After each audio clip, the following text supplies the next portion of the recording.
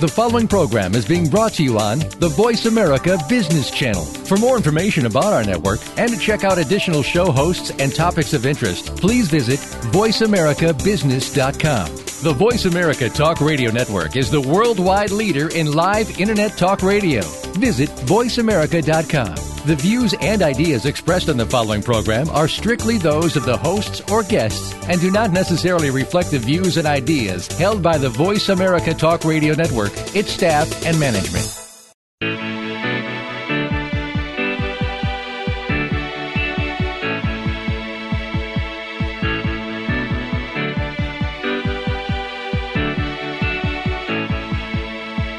This hour of the Costa Report is brought to you by IBM. Big data at the speed of business.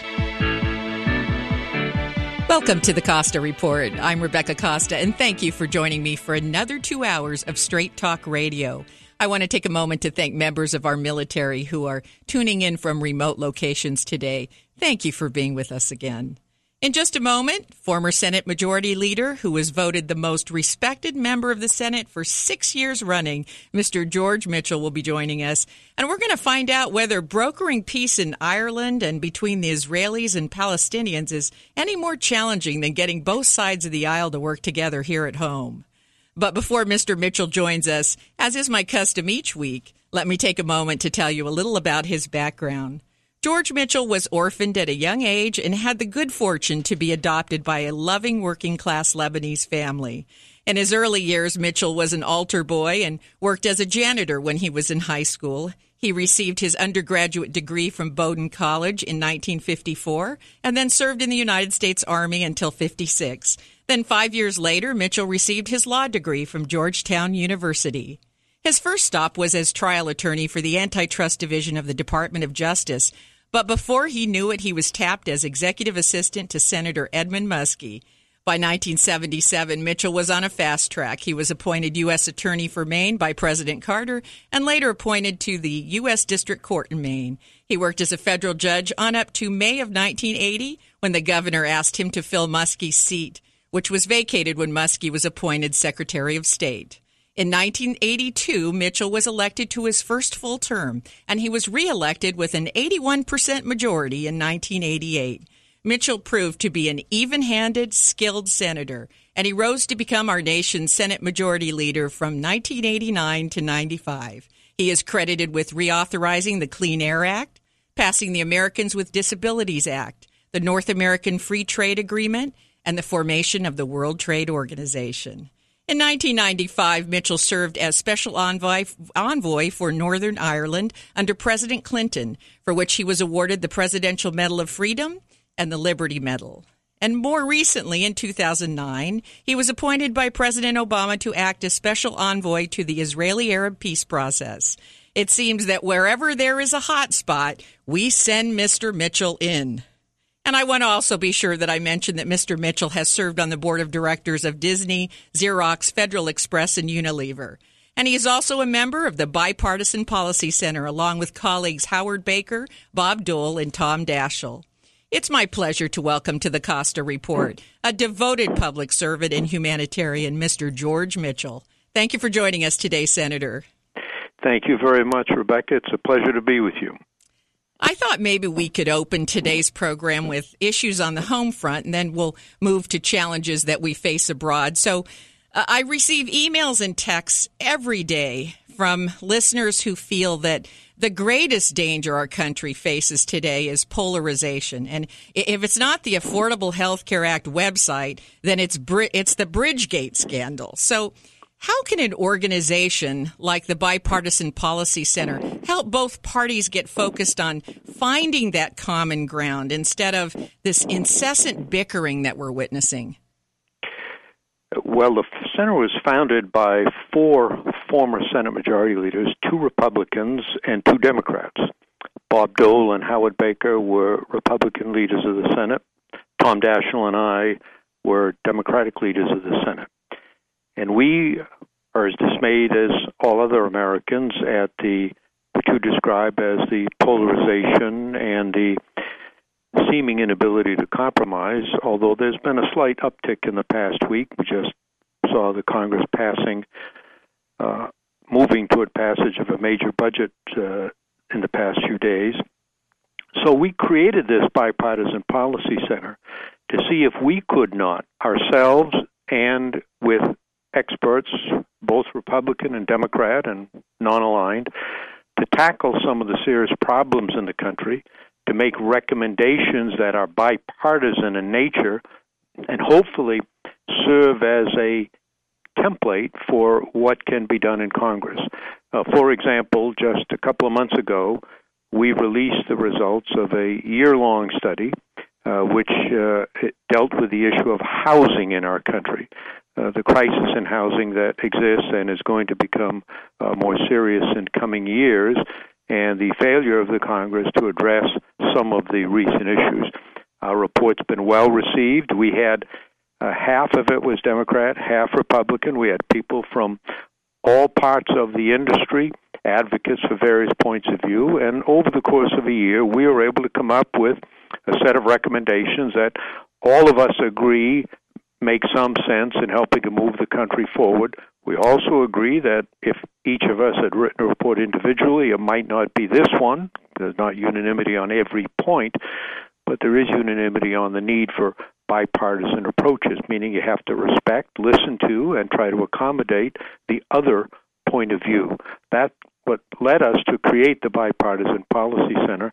And we've had a number of important reports on major issues, and hopefully it'll have some beneficial effect. I do want to say that it's awful tough on members of Congress now. They get a lot of pressure on both sides. There is a polarization of the country. It's not just of Congress.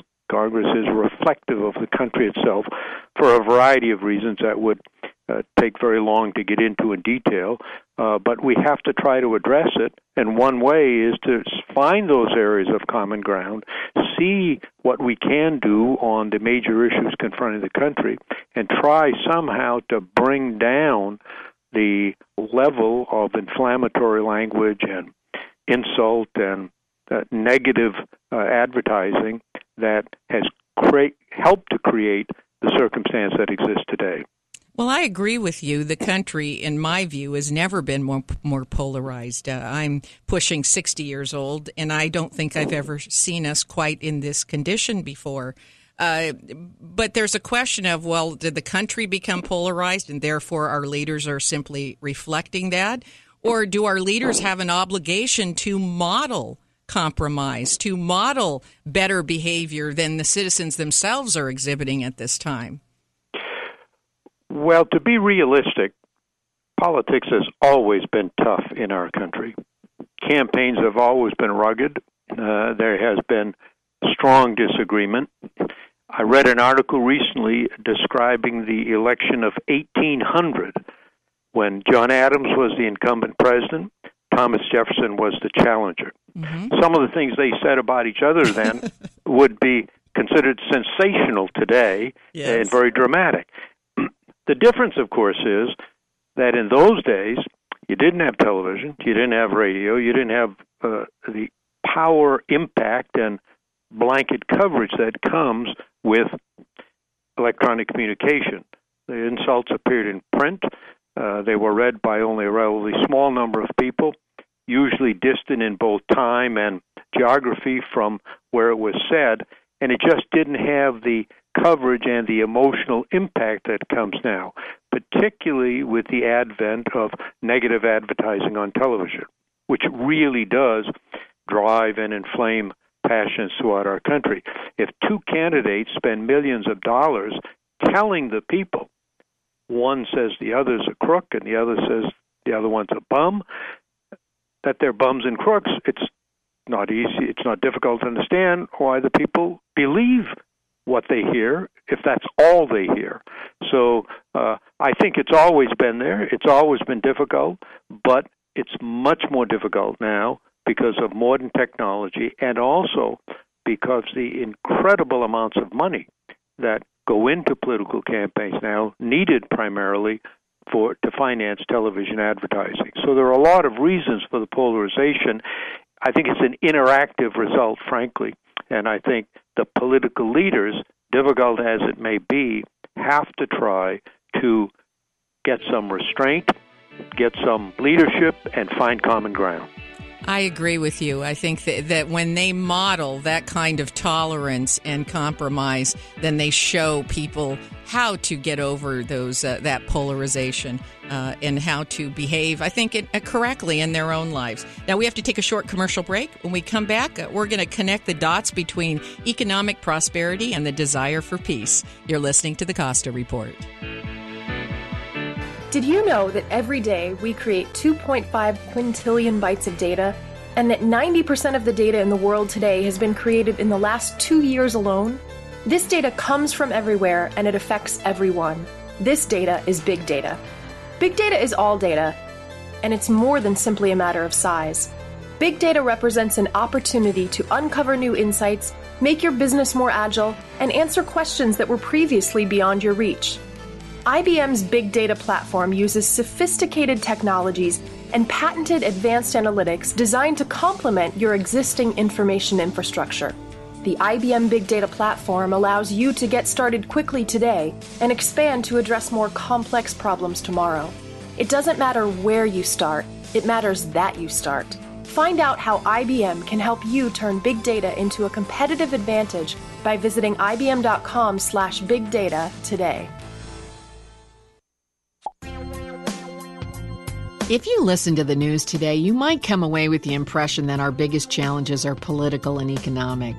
But if this were true, then countries which have different political and economic systems would be facing different problems. But they aren't. Every government and every nation is struggling with job creation, debt, immigration, climate change, terrorism, healthcare, energy, and wild swings in financial markets. So something else must be going on. That's why I'm inviting you to get a copy of The Watchman's Rattle, a book which shows how the Roman, Mayan, and Khmer empires once faced similar challenges and what we can do to avoid their fate. Visit RebeccaCosta.com today and get a copy of The Watchman's Rattle, because once you do, you'll never look at the world the same way.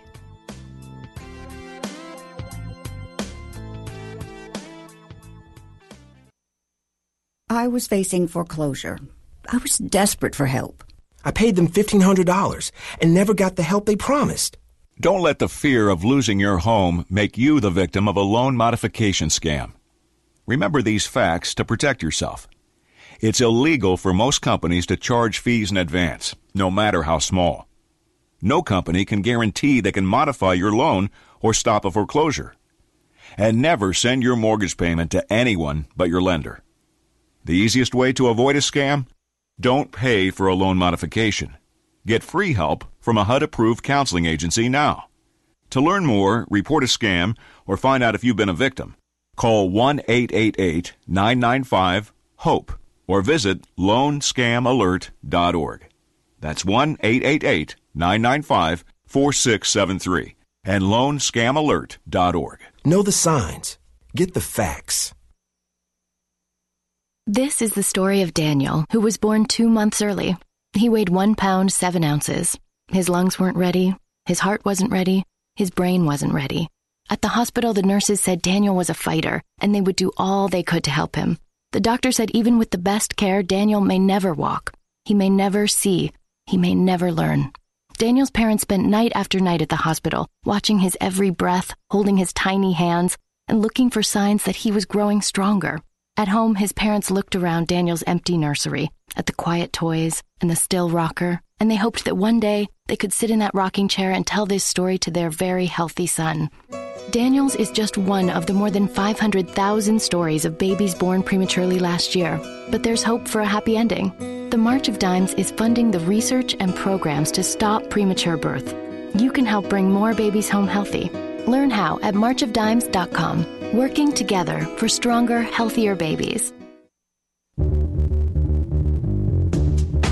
Got a comment or a question? Visit Rebecca Costa's comments page at RebeccaCosta.com.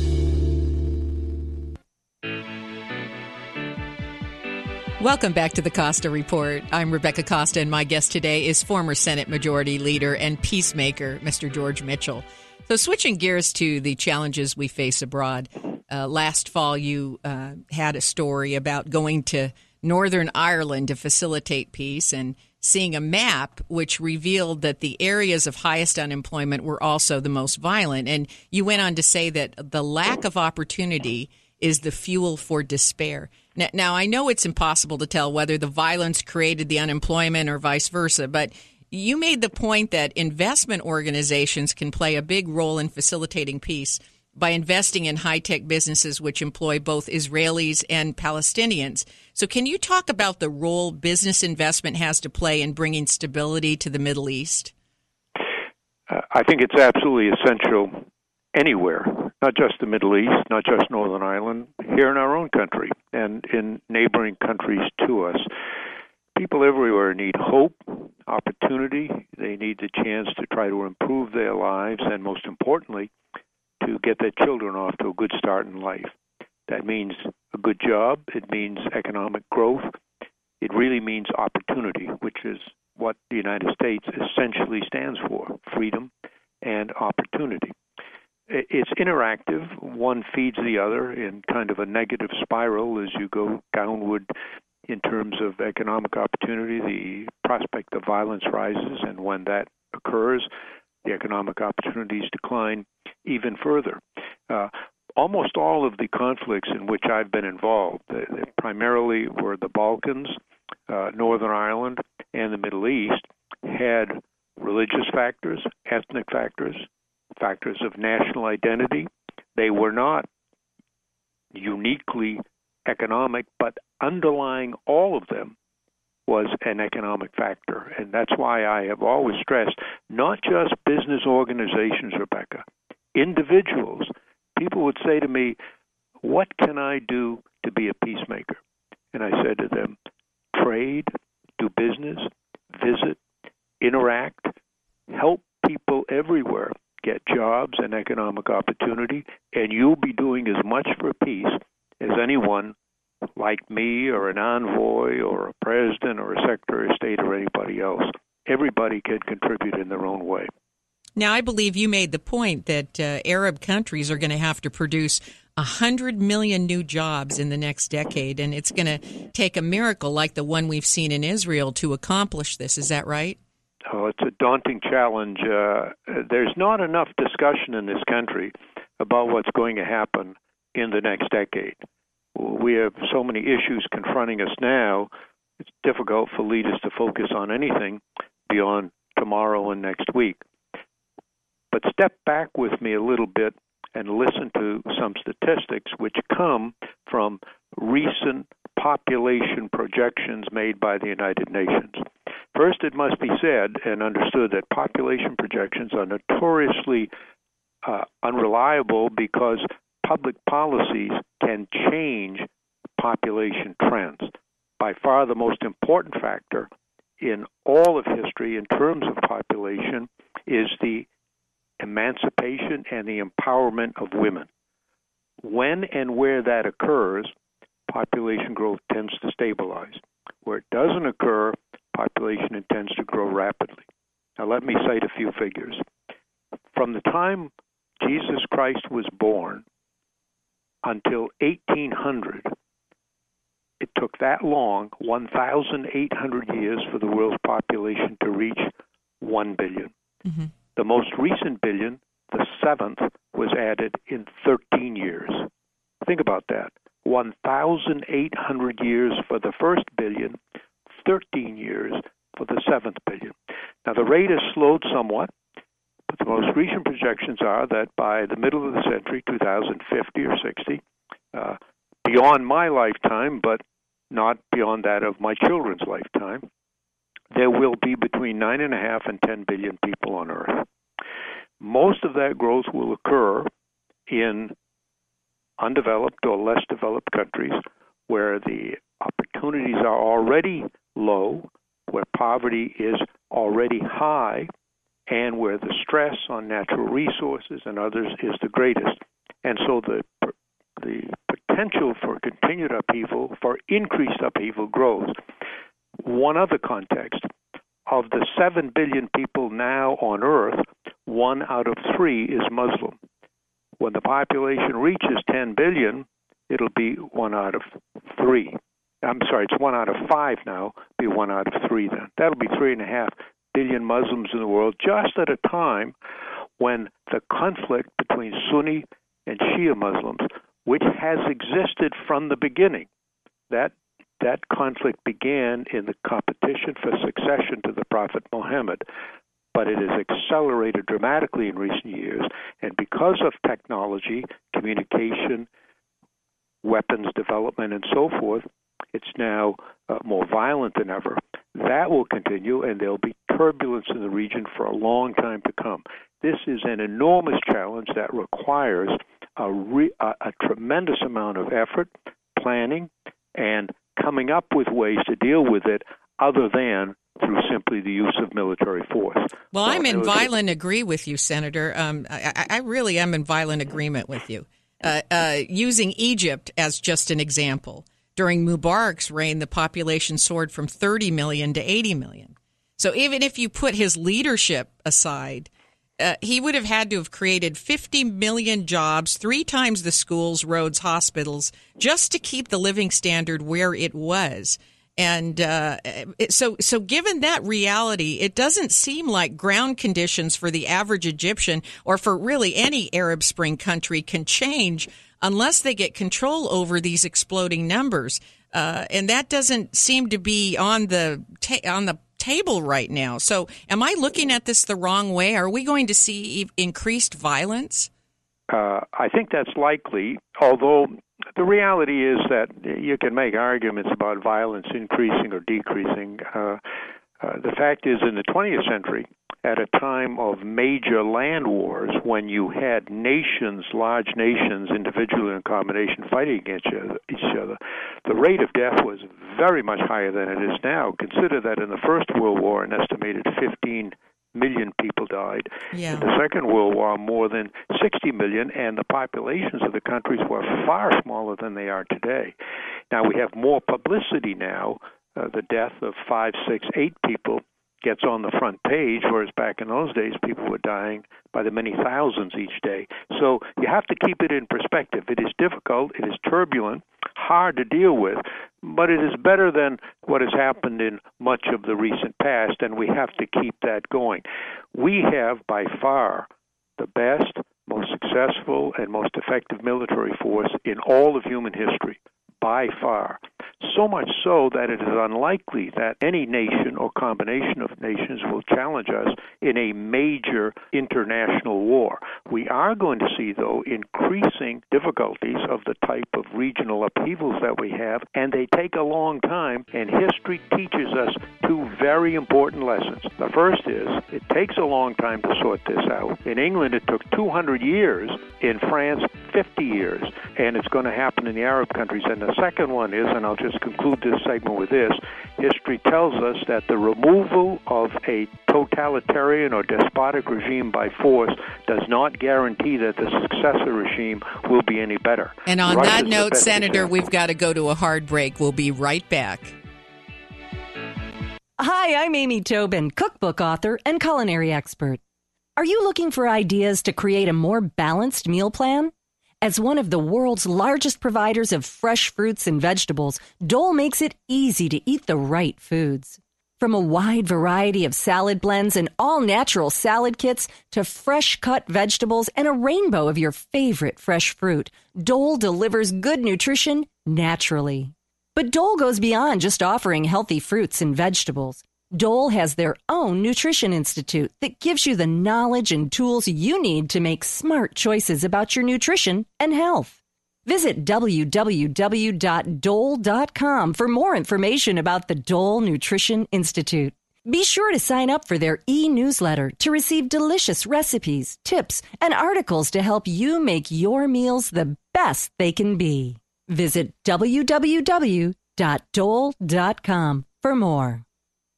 Okay, gang, so chances are there'll never be an emergency ever again. Mm-hmm. But just in case, let's talk about a plan. Okay. So who's going to do what? Anyone? Yeah, okay, perfect. We'll figure it out as we go. So, who is going to grab the go bag? What's a go bag? It is a bag we do not have that is filled with things we really, really need in an emergency. Guess we won't have to worry about it then. Ah, good point. So, we all know who to call if something happens then, right? I'd have to call Jill, Devin, Melissa, Karen, and Bruce. And I will try to call all of you, but Greg doesn't have a cell phone. Dad's phone will have a dead battery. No doubt. And Julie will be on the phone with Jill, Devin, Melissa, Karen, and Bruce. Well, this is great. I am so glad that we don't have a plan. I know. Winging it is not an emergency plan. Make sure your kids know what to do during an emergency, who to call, where to meet, what to pack. Visit ready.gov/kids for tips and information. A public service announcement brought to you by FEMA and the Ad Council.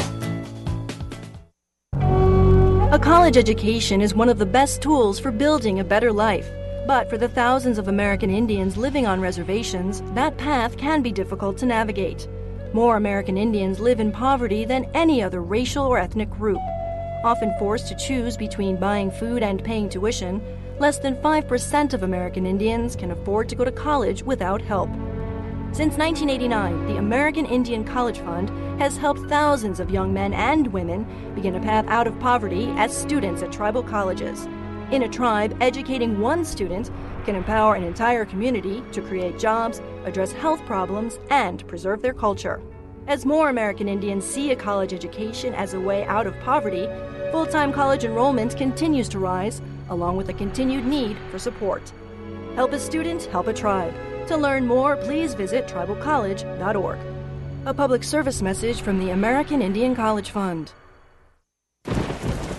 It's pouring rain. It's real dark outside. Your heart starts beating really, really fast.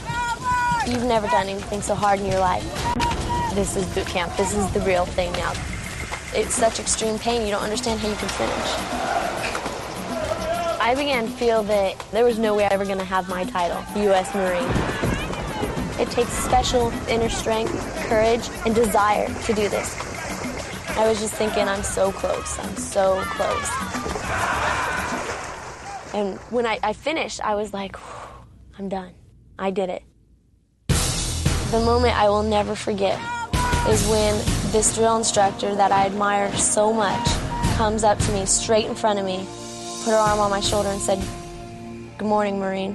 PFC Summer Volkman became a Marine. Can you? Visit Marines.com or call 1-800-MARINES. The few, the proud, the Marines. Take a moment to see Rebecca's video pick of the week. Go to YouTube and subscribe to the Rebecca Costa YouTube channel. Welcome back to the Costa Report. I'm Rebecca Costa, and if you're just joining us, my guest today is George Mitchell. And you were making the point that the removal of a totalitarian government is just a beginning, but by no means an end. And I apologize, Senator, that I had to take a hard break, so I wanted to give you an opportunity to finish that thought. No, I understand that. My point was that removal of totalitarian regimes by force doesn't guarantee a good result. Russia's the best example. They suffered under the Tsars for many years, but very few people would argue that the brutal and murderous regime of Joseph Stalin was an improvement. So it takes a long time for societies to work out their problems and to establish democratic institutions that have staying power. We have to be patient. We have to be supportive. We have to get out of the notion that every problem in the world is an American problem, that the United States has to solve every problem in the world. We can't do it. We can help, and we can best lead by example, by dealing with our own problems in a way that is effective, by being prepared to use military force when necessary and appropriate, but not as a first resort in dealing with problems in other countries. But to continue that thought, and I couldn't agree with you more, that every problem is not a United States problem, but every problem is not a political problem either. That's for sure. In fact, most problems aren't political problems. They deal with other aspects of life which find their way into the political process because, of course, most societies, to be successful, need effective governance. Now, we believe that through trial and error, and really, from the American example, the best system of government is a democratic government in which the only legitimate source of authority for government is the consent freely given of the people.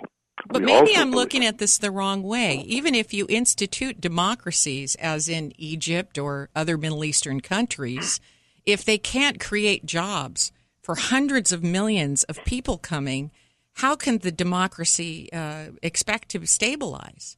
Well, you need both, and they are both interdependent. Keep in mind that we use the word democracy. And I think one of the mistakes that we Americans made in the past couple of decades is conveying the impression that if you have an election, you're a democracy.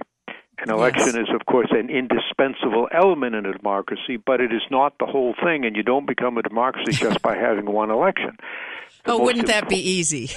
Yeah. The really important part and the hard part is what comes with democracy. First, the rule of the majority, but second, the protection of the rights of minorities, to make certain that governments are inclusive and that the primacy of individual liberty is maintained so that some rights are not subject to majority rule. That's very, very hard for people to grasp and to live up to in societies which don't have that history. Well, I'm glad you brought that up. We struggle with that in our own country. Late last year, we were attempting to change the filibuster laws. We look, and that is a dangerous change of Senate rules. We struggle with that for the 230 years of our existence, and we're still struggling with it. And it's a real problem in other societies. You've mentioned Egypt 2 or 3 times. Mm-hmm. Now, what you see there, of course, is that when Mubarak left, there was an election, and Morsi and the Islamic Brotherhood won the election. Nobody disputes that it was a rigged election. It reflected the will of the people at the time. Yes. But then they came in and acted in the same way that their predecessors had. It was that we won, and so it's now us. And they not only made no effort to be inclusive, they did just the opposite. Now, as a result, they've been toppled, and one of the concerns that people have is the army in power now is, in effect, adopting the same line. We won, and we're going to be in control, and we're not going to share power in any inclusive sense, in any meaningful way with the opposition. What they have to learn is that the hard part of democracy is you have to balance between the rights of and the authority of the majority to rule, while at the same time protecting the rights of the minority and, most importantly, of the individual citizen. That's a very easy thing to say and an extraordinarily hard thing to do, and that's the problem, the challenge that is being faced now, right now throughout the Muslim world, but throughout history in every part of the world.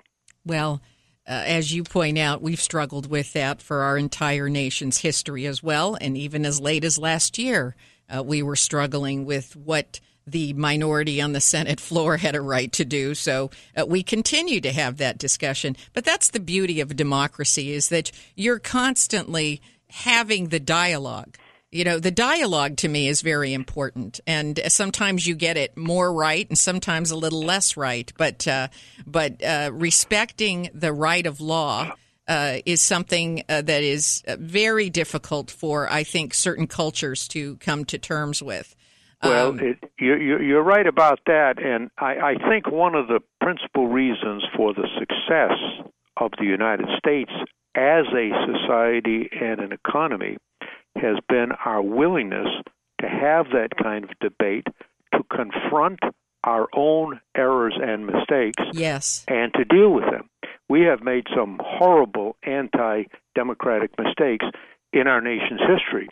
And we all can go back and pick out the ones that most suit our purposes. But what we have seen is that over time, we have recognized them, and the pendulum has swung away from the extremes back to the center, and we've made the changes necessary to deal with them. And that is essential not only for individual growth, but for the growth of any society. I agree with you. I think that we're in for a bumpy road in the Middle East unless they can get their economies operating in a successful way, because I think at the heart of it, back to what you were saying, unless they can create employment and viability for future generations, there will be continued turmoil and lack of stability. Not just the Middle East is going to be a problem in Africa. Africa is going to experience explosive population growth. The United States will experience continued very substantial growth, although I think it's manageable here because we are now about, I think, to see the American economy take off in a new period of growth that I think is going to go a long way toward solving some of the issues that have led to the polarization that we have. What you find throughout our history and that of other societies is that when times are difficult, when the economy turns down, when there's high level of unemployment or underemployment, people then are more susceptible to the kind of extremes that tend to exist in all places and all times. When times are good, they're much more positive. And I think we're about to enter a period in which times are going to be very good. The dramatic increase in production of oil and natural gas in our society is going to spark an economic revival that will, I think, have a renewal for the American economy, and I think will improve our circumstances a great deal in the coming years. The immediate challenge is the stubbornly high rate of unemployment and underemployment that persists despite our recovery from the recession. And I think it's important for us to bear in mind that as we experience that recovery, we have an opportunity to make investments in countries in a smart way that will forward the agenda of peace. That's right. And we see that all around the world, including in our own hemisphere, including in our relationship with Mexico, our neighbor to the south, and in other countries in Latin America and in the Pacific. I do think that the greatest challenge that our leaders are going to have in the coming decades is to make the difficult decision of when to respond to requests for American intervention elsewhere and when not to. It's a very difficult argument. It's a very difficult issue. Hard to decide where and when in one place. You can make arguments pro and con. But we have to resist the temptation, I'm repeating myself now what I said earlier, that we can solve every problem in the world. I agree with you. Now we have to take our last scheduled break, but when we come back, we'll continue with George Mitchell. You're listening to the Costa Report. Did you know that every day we create 2.5 quintillion bytes of data, and that 90% of the data in the world today has been created in the last 2 years alone? This data comes from everywhere, and it affects everyone. This data is big data. Big data is all data, and it's more than simply a matter of size. Big data represents an opportunity to uncover new insights, make your business more agile, and answer questions that were previously beyond your reach. IBM's Big Data platform uses sophisticated technologies and patented advanced analytics designed to complement your existing information infrastructure. The IBM Big Data platform allows you to get started quickly today and expand to address more complex problems tomorrow. It doesn't matter where you start, it matters that you start. Find out how IBM can help you turn big data into a competitive advantage by visiting ibm.com/big data today. When it comes to Pinot Noirs, there are very few winemakers more knowledgeable than Scott Caraccioli. So tell us, Scott, what makes a good Pinot Noir? I think a lot of it starts in the vineyard with having an area that can grow the Pinot Noir grape to the most optimal maturation point in the grape's lifespan. And here on the Central Coast, in the Santa Lucia Highlands specifically, we have the ability with the cool climate to have long growing days, but not getting too hot with the coastal fog coming in to cool it down. And it really leads to a perfectly deep, rich, complex Pinot Noir flavor profile when starting to build your Pinot Noir. And from there, a lot of it is just adding the small little nuances of the winemaking that really express the grape in the most positive light. Absolutely. I'll tell you, once you have a Caraccioli Cellars Pinot Noir, you just want more.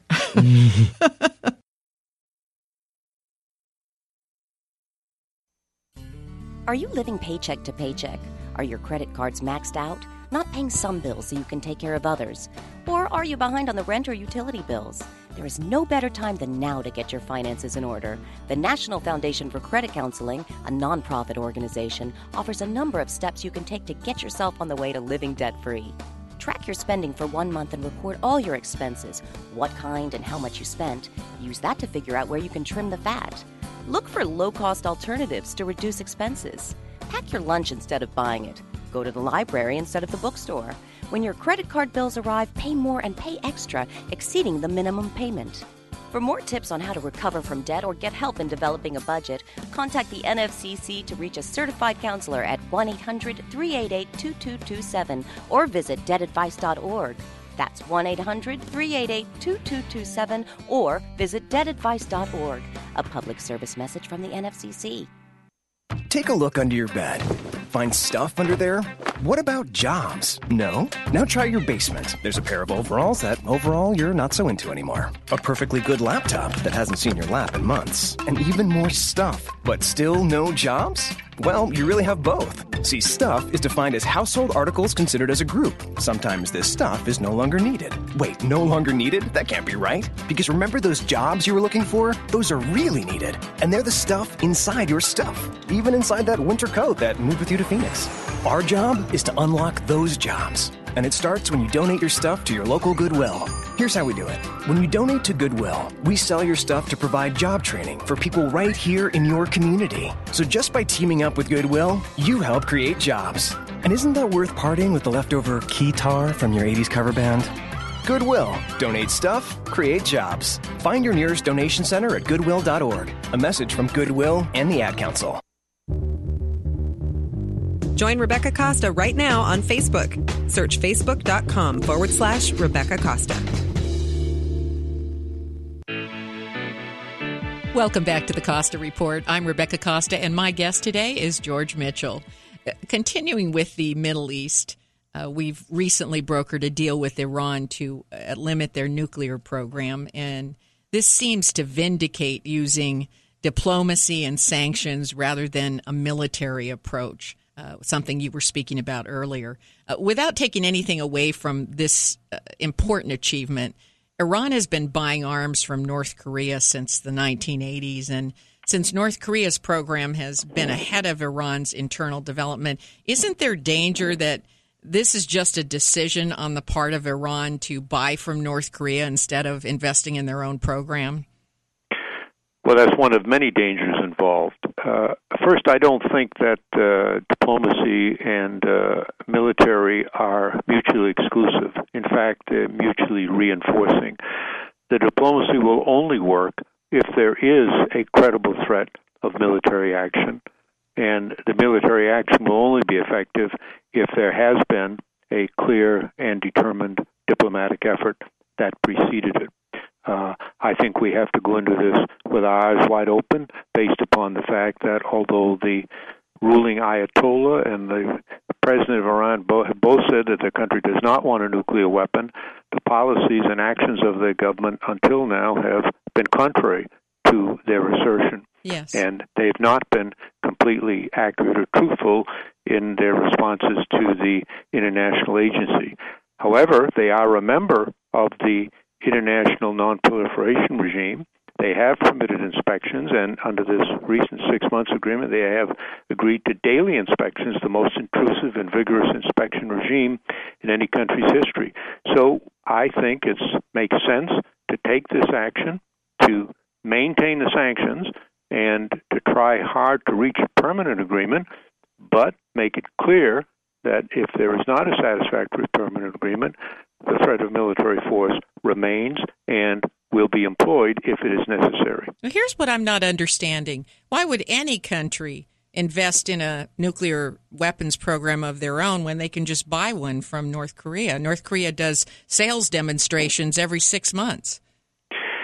Because, first off, all of these regimes know that governments can change. And if you put all your eggs into the basket of getting assistance from a country, that gives them the leverage to shut the pipeline off anytime they want. The United States would never agree that our nuclear program will be purchased from someone else, leaving us not dependent on doing that. We take a policy with respect to military equipment, for example.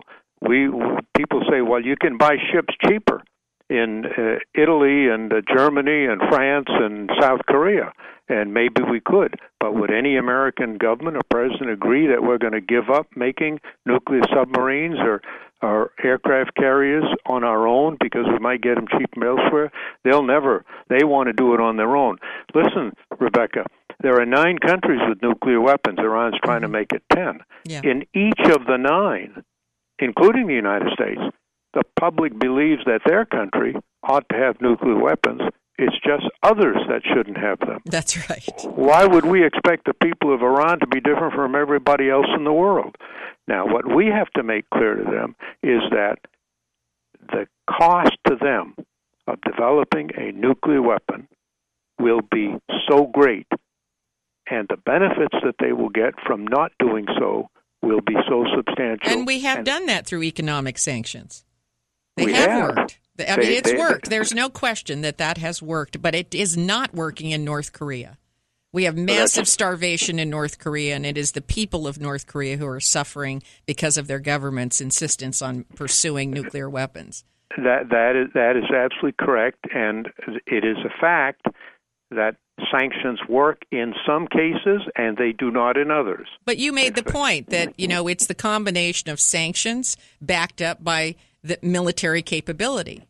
That's right. But North Korea serves as another example for Iran, and that people treat North Korea, because they do have nuclear weapons, in a way that they don't treat Iran. And that really gives Iran an incentive to try to join the nuclear How club. do we change that? What do we do in the case of North Korea so that we don't treat them differently and hold them out as a way to force us to a negotiating table? I think that we have to continue to maintain sanctions and at the same time continue to engage in dialogue and discussion, and to hope and expect that over time they will come to realize that the cost to them for their nuclear ambitions is not justified by the benefits that they're getting. Very difficult to do, and you can say at any moment that it hasn't worked, and it surely hasn't. But remember, when you're trying to bring about a peaceful change, until you get it, you've failed. But that doesn't mean you stop. When I went to Northern Ireland, I was told it's impossible. There have been many previous efforts. They have all failed. And it took me 5 years. I received the word no 1,000 times. If I'd taken the attitude that, well, they haven't done it, they've said no, what's the point? We never would have gotten an agreement. Well, that's the thing with a peace negotiation. You never know if you're at the beginning, middle, or the end. Yeah, that's right. Well, sometimes you don't even think you're getting off the floor. There you go. Difficult. My question is, can we send you over to North Korea? You have a good track record. You're working there with. Let's send you and Dole and Daschle and Howard Baker. Why don't you guys put a committee together and go on over there? Yeah, I don't think it would be us that will solve it. I think it's going to take others. Can I tell you one story about me and Bob Dole before our time runs out, because it's relevant. I'd love that. To the first question that you began. After I was elected Majority Leader of the Senate by the Democratic members of the Senate, one of the first persons I called was Bob Dole. He was then the Republican leader, and I said, I'd like to come see you. I felt it was important to establish a good relationship with him because I knew I'd be working with him for years ahead. Yes. I'd only been there 7 years. He'd been there 20. He was nationally known. I was hardly known. And he's a tough guy. He's a tough guy, but he's a terrific guy. Mm-hmm. And I said to him, I want to have a good relationship with you. I said, I'm here to tell you how I will behave towards you and to ask you to behave toward me in the same way. And then I told him what really are simple, basic, common forms of decency. I said, I'll never surprise you. I won't criticize you. I won't attack you. I'll always be available to you. I said, we're going to disagree a lot, but let's do so in a way that's not personal and that enables us to continue to work together. And I told him, I'll always keep my word to you. His response was, he was enthusiastic. He was generous. We shook hands. And for 6 years, we never had a harsh word passed between us. We disagreed on many issues. We had many very difficult legislative battles. We represented different parties. We negotiated hundreds of times on bills and procedures. And in every instance, I kept my word to him. He kept his word to me. And you continue to work together now. We do. It is a relationship that has stood the test of time. We're very good friends. He called me just a couple of days ago to wish me a Happy New Year. We had a very nice chat. That is wonderful. Well, we are out of time, and I want to thank you for that story, because that's the kind of role modeling I like to see in our leaders. I've been asked many, many times, what do you look for in a good leader? And I tell people over and over again, I look for a leader to model behavior that I admire. And that is a great story to end the program with. But before we say goodbye and we let you go, I do want to take this opportunity to thank you for your service to our nation. Thank you, Mr. Mitchell. Thank you very much, Rebecca, for your kind words and for having me on your show. If your station is leaving us after this hour and you have a question or a comment to make about today's program, you can email me at RebeccaCosta.com or send me a note on Facebook, Twitter, LinkedIn. We're all over the internet, and let me know what you thought about our conversation with Mr. Mitchell today. And if you missed the full interview with Mr. Mitchell or any of our other guests, remember that you can download previous episodes of the Costa Report from our website, Apple, iTunes, Podbean, and our new YouTube channel. And I also want to remind you that there are very few remaining copies of the first edition hardcover of The Watchman's Rattle, so take a moment and go to our website and reserve yours. They're already printing the second edition hardcover, and as many of you know, the paperback is in its 8th printing. All of the proceeds of the sale of the book go to expanding nonpartisan broadcasting throughout the United States. So if you're sick and tired of that divisive ranting, raving that you hear every day, you have to do more than just complain about it. Join us in bringing intelligent, content-rich programming back to mainstream media. Programming that's informative and doesn't horribilize or sugarcoat the issues that we face. So go to RebeccaCosta.com, that's my name.com, and pick up the only book that lays out the signs to look for prior to collapse. My guest next week is the star of The Sopranos, The Matrix, and one of my favorite films, Memento, Mr. Joe Pantoliano. He'll be here to talk about mental illness and that vast gray land in between. So don't miss Joe Pantoliano next week right here on the only news program that puts policy ahead of politics. Now stay tuned for another hour of Straight Talk Radio. Thanks again for listening to the preceding program, brought to you on the Voice America Business Channel. For more information about our network and to check out additional show hosts and topics of interest, please visit voiceamericabusiness.com. The Voice America Talk Radio Network is the worldwide leader in live Internet talk radio. Visit voiceamerica.com. The views and ideas expressed on the preceding program are strictly those of the hosts or guests and do not necessarily reflect the views and ideas held by Voice America Talk Radio Network, its staff, and management.